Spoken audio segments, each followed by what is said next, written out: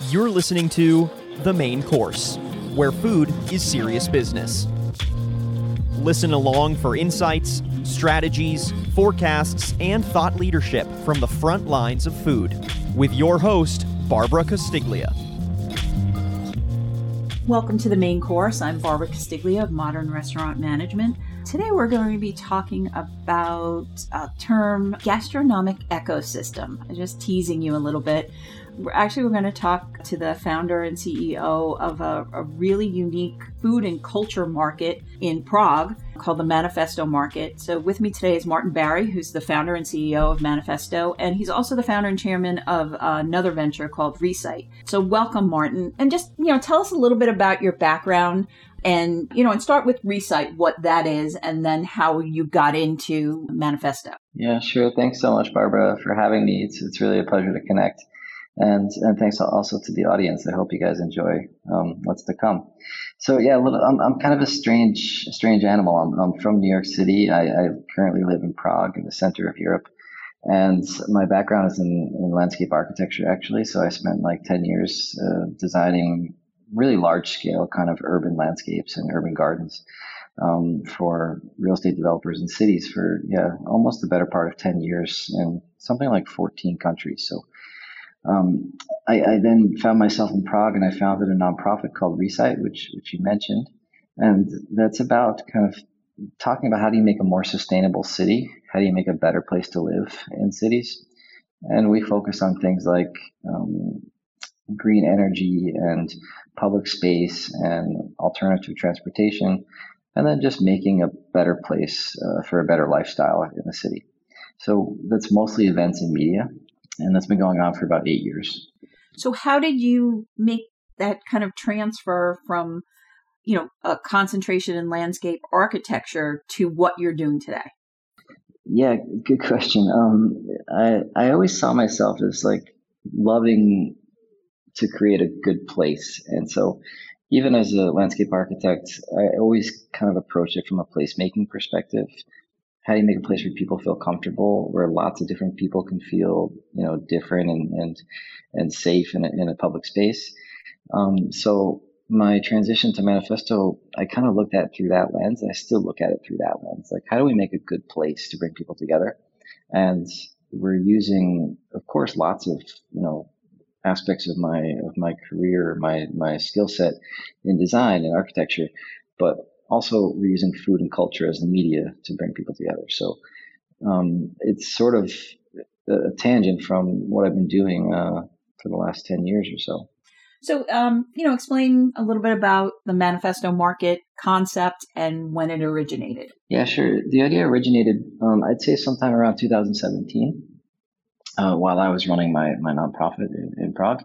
And, it was really simple story. I spent a lot of years developing places and designing places that were built. And I loved that. And then when I decided to leave architecture and work full time on my nonprofit, we were a media and events organization. Like, we have a podcast now that's called Design in the City, which you can listen to on Spotify or something. And so that kind of like first 2 years just working on the nonprofit events and media, I thought like, man, I really miss creating places. And so just, looked around in Prague and looked around in other cities to see what I thought was missing. And I thought like a place with really good food, really good culture, designed in a really special way could be quite a unique kind of offer. And so the idea kind of sprung from that in mid 2017, and a year later we opened our first location. So I'd say it kind of coincidentally happened, but kind of a lot of thought went into what makes a great place, what kind of food is required to kind of make a good offer for people and make it exciting. So I guess kind of if you can tell me a little bit more about what's unique about the concept, and if I'm going there, what kind of experience do you hope that I would receive? Yeah, sure. I mean, we talk about food and culture a lot, and that's because, in the pre-pandemic days, we do a lot of events. So I think one of the unique aspects of what we do is it's not just kind of a food market or kind of a classical food hall. In 2019, we hosted 260 events, all for free. And you could come and check out a film or a DJ or a live musician or take an art class, or gastronomy tasting or wine tasting. You do that for free without, even buying some fries. So I think that's a pretty unique aspect of what we do. And I think it kind of draws back on our experience as event organizers as well. We love kind of putting things together that are exciting the customer, exciting people. So it's a big aspect of what we do in the past and also will be in the future. In fact, even in 2020, we had something like 100 cultural events, film and music primarily, and some workshops. So we'll always do that. In fact, just this week, we did a survey in the office of what kind of events we want to kind of pursue this year. So that's one thing. I think the cultural aspect is pretty strong for us. A typical experience is I hope, exciting for people because they come for that culture, but they also come to get, like at our first location, there's 19 different food and beverage operators. And so you can come and get anything from like Belgian fries to Pan-Asian dumplings, to like a Philly cheesesteak even in our markets now in Prague. So what we're also doing a little bit differently is we try to kind of mix the concept. So we have actually one Michelin rated chef in our market who's doing a more kind of Italian street food concept. So we're bringing kind of elevated chefs and let's say fine dining to the general public. We've got a lot of chefs like that who are they have an existing restaurant, but it's more like white tablecloth, full service. And in Manifesto, they're bringing really high quality food, but at a different price point. So they're making it more accessible to more people. And I say that's kind of a hallmark of what we try to do, while we also open up the doors to first time restaurateurs and entrepreneurs. So we have, let's say 20-25% of our concepts are always kind of newly started. And they're starting something new from a new career, or they're coming out like from a kitchen and starting their own kitchen.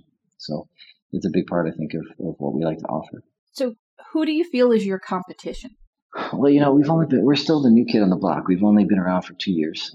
We opened our first location in June 2018. Our second location we opened in July 2019, and we're opening our third, I hope, in June this year. So we're kind of at one a year so far.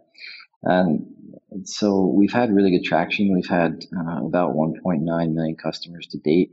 We're expecting over 1 million customers in each of our locations this year. But at the same time, we're still in Prague. We don't have, it's hard to say exactly what the competition is. There's not much competition here, to be sure.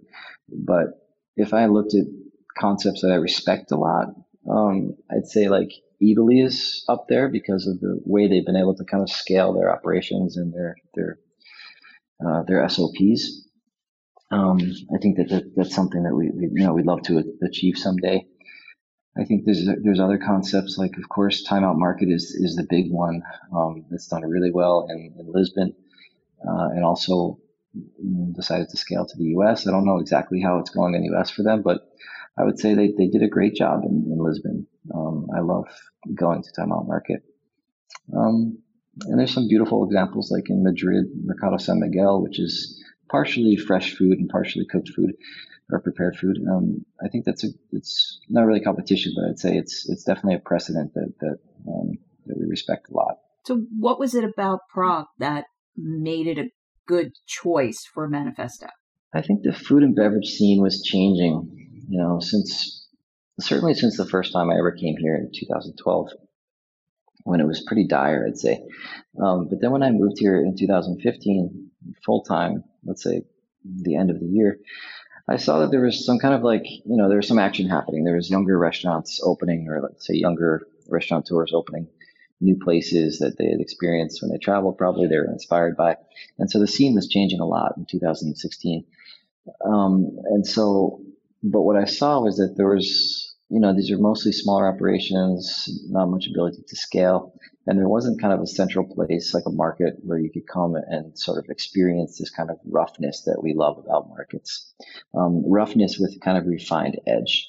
And so I think that's kind of what was missing in Europe in general, that the idea of the food hall or food market is centuries old, but the mixing this kind of with a higher level experience on the cultural experience side and also on the design side with this roughness of what, like I said, what we love about markets, that was missing. And so I think Manifesto kind of does that. That's what we try to do well, is we sort of sit in between this chaos of the food market with this more refined kind of edge in the customer experience and also in the design of these places.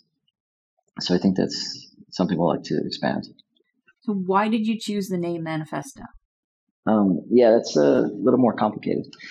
But I think, if I want to kind of be comprehensive about this, I think there's basically, we wanted something that embodied how we felt about the city and how we felt about kind of our role. If we're a mission-driven organization, a mission-driven company, like what's our role in the city? Well, we thought it is to try to find kind of forgotten and unkept places and make them alive, bring life to them and make them really memorable customer experiences. And so we wanted to utilize design and food related experiences and cultural events to attract people to these kind of forgotten places. So this was kind of the manifesto. We also wanted it to be a statement, let's say, about the potential and spatial value that we wanted to see around us. So we think of, like, to summarize that maybe in simple words, it's like, we think of creativity, innovation, community, maybe even collaboration, which could be a way to kind of activate the public and awaken the potential of a place. That's like, let's say, the deep mission statement of this. On a very, like, the next level, which is a little more simple, we had a couple of brands that we throw around. And by the way, we love creating brands. It's something I think we cherish.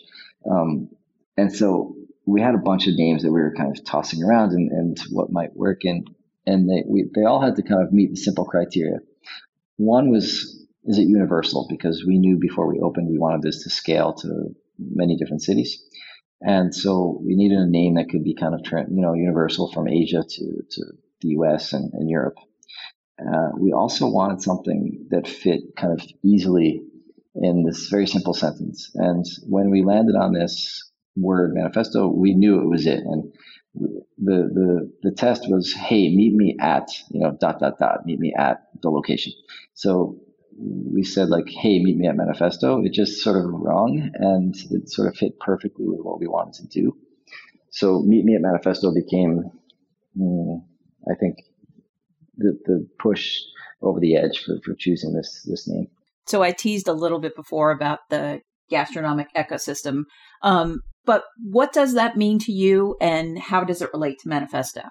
The gastronomic ecosystem for us it's bringing, like, diverse flavors of the world together and empowering chefs and restaurateurs to basically have all the tools to make that, to deliver food simply to customers. And so what we try to do, like, at least in our gastronomic ecosystem, is to create an environment which is simple for the chefs to operate in, where all they have to do is focus on making great food and serving the customers. And we take care of the rest. So we try to make their life simple with the admin and operations and the kind of running of the market hall. That's all done by us. We try to utilize technology to kind of to simplify that experience. And we are also trying to bring this ecosystem online. So we want our customers, from the very beginning in 2018, we wanted our customers to experience Manifesto at home the same way they would experience it in the market. So what does that mean? It means, like, if you want a burger, but your partner wants some sushi or some Japanese, and your kids might want some pizza, the food hall and the food market is a great place to go because everyone kind of gets what they want. Everyone hangs out, has a nice time. We want that to happen at home too. And so our ecosystem is able to kind of pull these restaurants together. And we can, if you're at home, you can have the same kind of culinary experience that you might have in the market. Of course, it comes without the design and the experience of dining in a food hall. But you do get the culinary options that you might get in the market. That's important for us. So I think the ecosystem for us is customer driven. It's experience related, and it's about kind of finding a nice balance between the different cuisines that we might offer, which requires a huge amount of curation and organization. But if it's done properly, I think the customer really appreciates that. And then the chefs can really appreciate that because they can focus on making, a relatively, let's say, refined and edited menu that hopefully the customers will love. So can you give some examples of how you're using technology and creating, a digital place for Manifesto? Yeah, sure. And I should say, again, this is a 2-year-old enterprise. So not like most 2-year-olds gastronomic businesses, this is still a work in progress. So we're working on everything and trying to refine it as we go. A lot of this stuff is bootstrapped, so we're still building it in terms of the technology or the processes. But we're doing to manage a multi-restaurant location and do it kind of well and efficiently. It's quite tough. You've got 25 restaurants or so in one location, let's say 10, 20,000 square feet. And everyone's got certain needs and even different kind of billing and rent payments and things like that. So it requires kind of a high level of automation for simple things like the admin and the billing. So that's something that we're working on to simplify for all of our tenants. So that we have kind of a technology which has a back end that looks a little bit like Airbnb. So, a tenant basically can log in, see what their invoicing is like, and the rent was like last month, just pay it with one click of a button, or even automate that. And they can also keep track of supplies and things like that they might have ordered or that we've procured for them, because we do a lot of that for our tenants.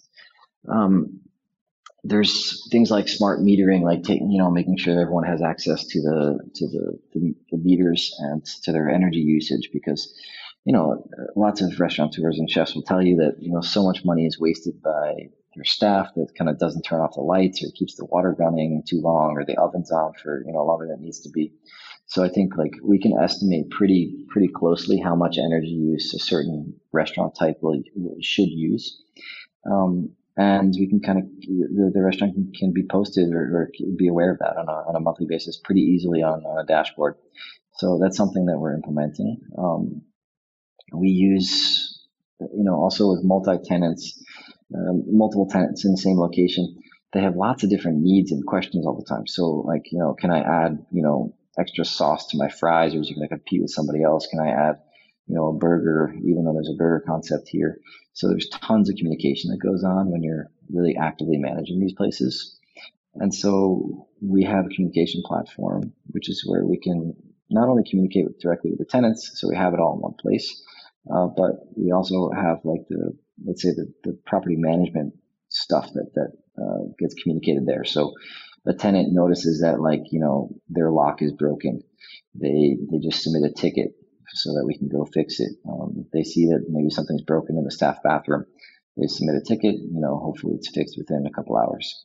So that kind of thing is what we're using and building to manage the markets and again, to kind of make it easier for the tenants to operate their businesses. Well, one of the things that you had written was that, one facet of the market's vision was to serve as an efficient springboard for independent businesses. So in a way, the tech that you're talking about, enables these restaurateurs to, focus on what they're good at, on being innovative. But why was that a choice of yours to kind of go after independent businesses and focus on innovative chefs and all of that? Why did you feel that would bring a lot to Manifesto? Yeah, maybe one more point on the technology side that I forgot is I should mention that Manifesto is fully cashless. So we don't accept any other payments other than credit cards or some kind of digital payments. And we're working on offering crypto payments this year. And what that means is that we have a high level of data on every transaction. So we know, of course, transparently and and in compliance with the EU and US regulation, but like we can understand kind of generically what the customer likes in the market. And so then we can kind of give feedback to our tenants right away. So it's not very common for a restaurant to have a data scientist on board, but we do.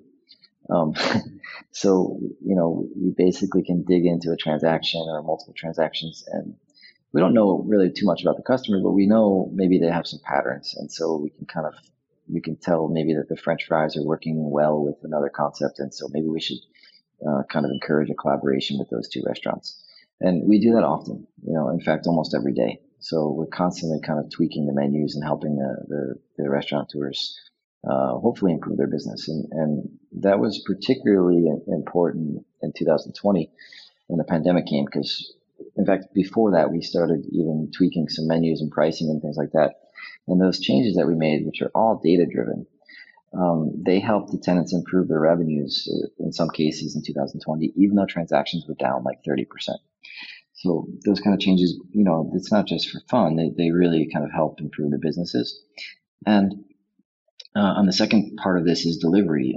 So we've always kind of wanted to build a strong delivery game and kind of optimize the menus for delivering to home or office.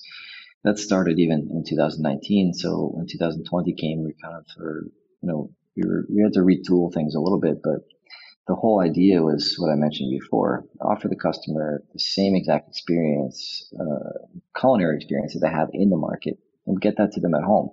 So people can order from multiple restaurants, and one delivery courier will show up, and bring it in one bag, rather than having to order compromise. If the kids want pizza, everyone gets pizza, usually. Or someone wants Chinese food, then everyone gets Chinese food. Not the case with Manifesto. You can order from 20 restaurants and everyone gets what they want in the same bag. So that doesn't really sound like technology, but there's a lot of tech that goes into making that happen, and making that happen seamlessly, so that when you have hundreds of orders per hour, you can kind of deliver it without too many errors. I say too many errors because everyone knows that there's lots of errors in that part of the business. In terms of like, why did I want to work with independent restaurants? Well, I feel like, the independent restaurant has a tough go, has a tough time starting a restaurant. I think like all of us know, even all of us, if we're not in the gastro industry, we know somebody that wants to start a cafe or a bar or a burger joint. And, starting one and making one work are two completely different things. First of all, starting, it's very expensive. The cost of the fit outs, or the capital required to actually build the restaurant, super high. It's also a huge commitment. So most landlords would ask you for, minimum 5-year lease, but most likely, like in a major city, you're getting a 10-year lease or more. So not only are you going to pay millions of dollars to open the door in Manhattan, you're going to pay, $30,000 a month for 10 years. And that's what you're signing up for. It's like, yeah, no thanks, So I think a lot of small restaurants, they'd love to be in a prime location, but they can't afford it. And, they can't imagine how long it might take to get there. The average, it really depends on what kind of restaurant you look at, but most restaurants are operating somewhere between 3 and 7% profit margin, probably. Some fast casual and fast food would be higher, but let's say the kind of average full service restaurant is somewhere between 3 and 7% profit margin, and that's after they break even. So if they make it to 3 years, then their margin is going to be about 5%. I think that sucks. It's tough to convince people to start restaurants when that's the situation, and I think it's been getting worse before the pandemic. So, which is why you saw, I think everyone was a little bit surprised, not those of us in the business, but the people outside the business, that when COVID came, no one understood why, there was no cash reserves in a lot of these companies, even the big guys, many dozens of restaurants, the Danny Meyers of the world. There was not really a lot of cash reserve for many of the places because the margins are so small and the rents are really high. So our whole kind of business is built around how do we make it easier for those people, those ladies and men that want to open their own restaurants. And so we see this as almost like an incubator And if it's not just for, opening a first time restaurant, it might be for like, maybe 60% of our tenants who have existing restaurants, but they either want to expand and, try a different market segment, without the high cost of the new restaurant, or they want to try something new. So they have their kind of white tablecloth, or, like I mentioned, like one of our guys has a Michelin rated restaurant. He wants to try something new and get in front of the customers more. So he has the kind of Italian fried fish concept with us. Or, we have a high-end catering brand who also has a Michelin restaurant. And they just, again, they want to kind of like reach new customers, first of all, but also just get in front of them, which they don't really do as often and as informally as they can do in their own restaurants. So I think there's lots of reasons why we picked kind of these types of businesses to come into Manifesto. And I think the last one is about the customer. Customer experience is paramount for us. And I really believe that customers, they want something different, and they're looking for an experience-led dining. And so what that means is they kind of, they want to get to know new types of food. They want to get to know new types of, new types of business owners. And I really believe people want to connect with that. And they connect more so with it when it's not a chain or a classical quick service restaurant, which, by the way, I have no problem with. It's just not the direction we've gone for the people that come into Manifesto. So you mentioned the pandemic a little bit, but can you detail a little bit more about how the pandemic affected Manifesto? And you talked about the more of the pivot to off premise and the bundled delivery. But if you can kind of detail that a little bit more. Yeah, sure. It's like hard to talk about this. It's like it's so devastating. But it's important to talk about. Yeah, listen, like when we entered 2020, we came off a strong year in 2019, but remember, like we had only been open like about 14 months prior to that. So we came into 2020 like, okay, this is going to be the year we can kind of like get above the water and really kind of like really make it, because we kind of figured stuff out. We started to internalize a lot of the operations that were previously outsourced. So when COVID, and by the way, we were seasonal at that time, so we were only opening from the middle of March, and we usually stayed open until the end of the year. And then we closed down for 2 months and then open again in March. So that's changed. First of all, now we're always open like throughout the entire year. And so when you like in March of 2020, and like when everyone started to be affected by this, it was like I think March 13th when the country was kind of like locked down here in Czech Republic and in many countries around us. It was devastating because we were like, oh man, like we were kind of running out of money and we have to deal with this. So we did what many people did. We like very quickly, we made some super tough decisions. Like I cut my salary to nothing for, a full quarter, and actually had to do it again later in the year. My wife works in the business. She did the same thing. So basically we had no income for half the year. And we had to cut most of the management team's salaries by at least 50%. And we had to let some people go, which hurts. We didn't do a lot of that, frankly. We put some people on furlough and we tried to repay them throughout the year. So like a lot of people, we made super hard decisions that hurt and they're painful. And as a first time, let's say I've been running my own kind of things for a few years now, but this is, definitely the biggest team I've ever had. And so it was hard to do. It was really hard, painful decisions. But what it did is allowed us to conserve some cash.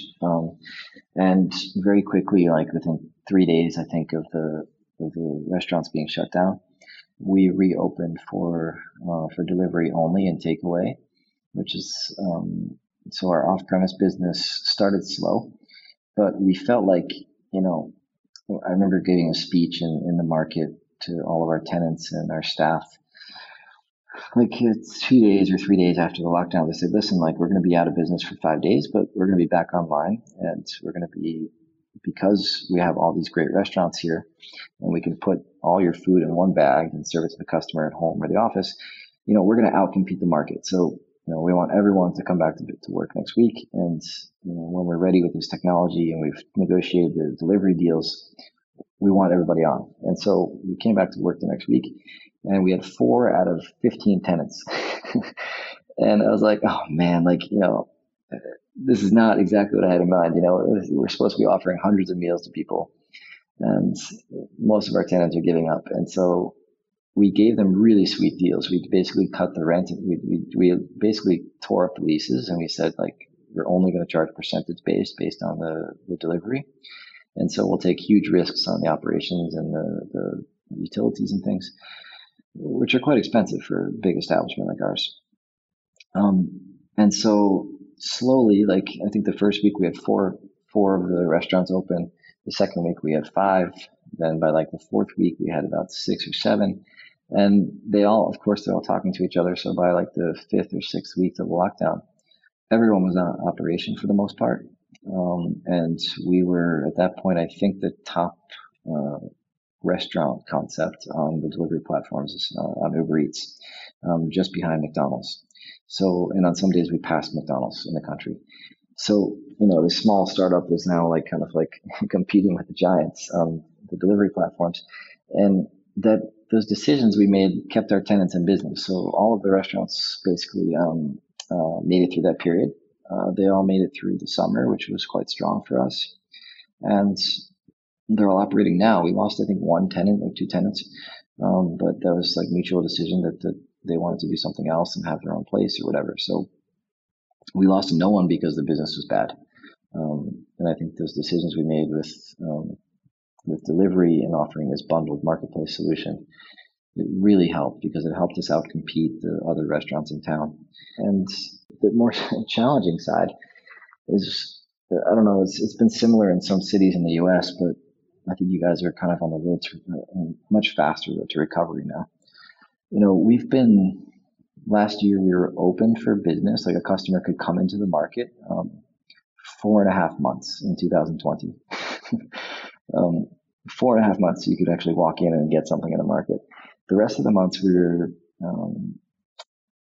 on delivery only or takeaway from the windows.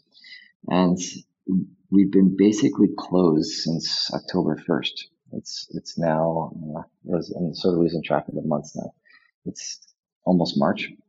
Yeah, it's February 17th. So we've been closed since October, basically. We were open for 4 days in December, then shut down again.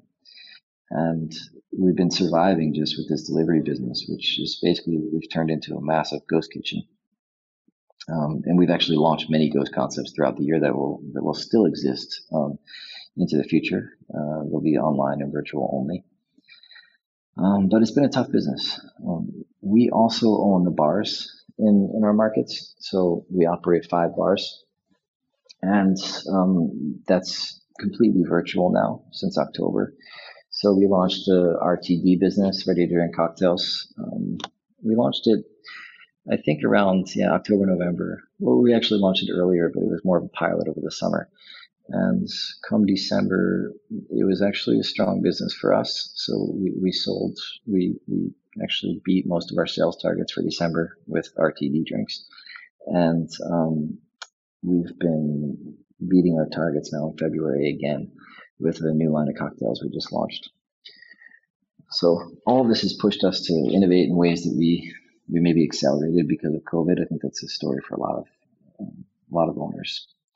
And it's pushed us to make super tough decisions that I think hopefully will benefit the business in the future. Do you feel in some regard that the pandemic was a proving ground for the concept? Yeah, that's a good way to put it, I think. I think I wouldn't say it was easy, but to launch a business in the good times of 2018, 2019, it sounds like too good to be true.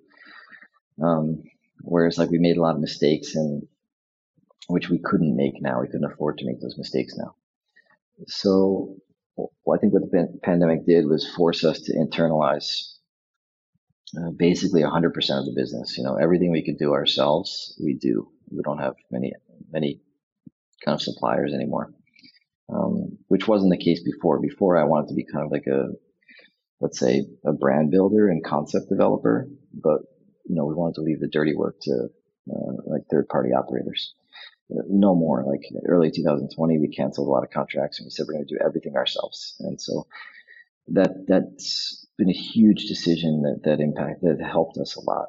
Not only did it improve like profitability and improve the economics, but we love that part of the business now. Where we spend most of our time talking about operations and sales and things like that, which we all love a lot. So it proves 2020 allowed us to test those things that were quite new to us and build a team that was kind of strong on operations where we weren't strong before. And it forced us to really look at our costs and optimize them. So it also kind of encouraged us to accelerate this food delivery platform that I talked about. In the beginning of 2020, I thought we would raise some external capital to build the technology and build the aggregator for these kind of multiple restaurant orders going into one bag. Well, I thought we'd raise some capital. Maybe by the middle of the year, we'd be ready to kind of start building it. And by the end of 2020, we'd be able to launch it. Well, when the pandemic came, it was like, okay, we've got 4 days. Like, what can we do? And so we built it. We really bootstrapped it. And we worked a lot with the third-party delivery providers to get better rates and better services from them. And we were able to do it within 5 days, basically what I thought would take maybe a year to raise money and then build the system. And that was definitely a proving ground of sorts because we had no other choice. So I think that was a good decision because we also learned a lot about what we need in that platform. We will still invest in optimizing it, but we actually don't need to make the investments I thought we did. So we learned a lot in the process. So how do you think the pandemic has changed the nature of the guest experience? And how do you feel that will be moving forward as well? We were fortunate that in our part of the world, like the pandemic wasn't really so, there weren't so many sick people in the spring. And so our business opened up in the middle of May, I think before a lot of businesses in the States opened. And even before a lot of things in Western Europe. And in May, we were like plus 30% year on year in sales from 2019. So we kind of bounced back very quickly and we had a really strong summer before it got really bad again by the fall. And then like we've been out of business, like I said, since October. But in that process, I think what we saw in May is that like customers are starving literally to come back and be not just to taste the food, but they're starving for connection.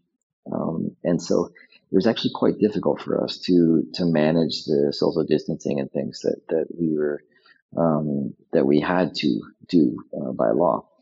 And so we had to kind of come up with innovative ways to kind of inform people about keeping 2 meters distance or 6 feet, staying 6 feet apart. We did all the things, of course, that everyone was doing with sanitizer and stuff. But I think what it taught us is that it's going to be really hard to keep the customers away. And I think that's a good sign for those of us that are going to make it through this. And I say that with like a ton of humility because I know a lot of companies won't make it through or haven't already. But those that are fortunate enough to make it through, like keep your head up because I really believe there's a ton of growth ahead of us and like a ton of good experiences in the hospitality industry in the next couple of years. Because people are starving for that experience and that face-to-face connection that a meal in a restaurant kind of offers you. That's what we're excited by. I think that's what many of our team is excited by. I think that the customer is expecting probably, I can look at this in many different ways. Like either the customer is like has been home eating out of a paper box or cooking for themselves for the last 9 to 12 months, and they don't really care what they're served. They just want to come out and have a good time. But I think what they're going to look for is a heightened experience. And this kind of experience-led, experience-driven dining, I think, will kind of excel in the post-pandemic environment because of that connection that people are seeking. They're not just seeking a freshly made burger. They're seeking the connection that burger provides. And so I think the experience part of what we do, I think will have to be done even better, frankly. And that's something we're kind of focused on and refining this year when we are finally able to open again. The customer also is going to experience, I think now everyone, if they didn't order food before on the delivery app, probably everyone we know has had the opportunity to do that. And they know that the food's not always good. It's the restaurant that didn't really optimize their menu for delivery has probably noticed that it's tough to sell that meal if it's not really delivery friendly. So the customer expects their meal to be hot, to be kind of presented decently within the box, to not be spilling everywhere when they open it. So, the customers have, I think, especially now that they've seen the ways that different restaurants can prepare food to go or food for delivery, they're expecting more of that process. So that's another thing that we're focusing on. We've got a lot of KPIs this year to improve the way our tenants and also we prepare the food for people. So, what's your outlook for the market locations in 2021? And then, where do you see the markets going? Where are you excited about expanding the concept?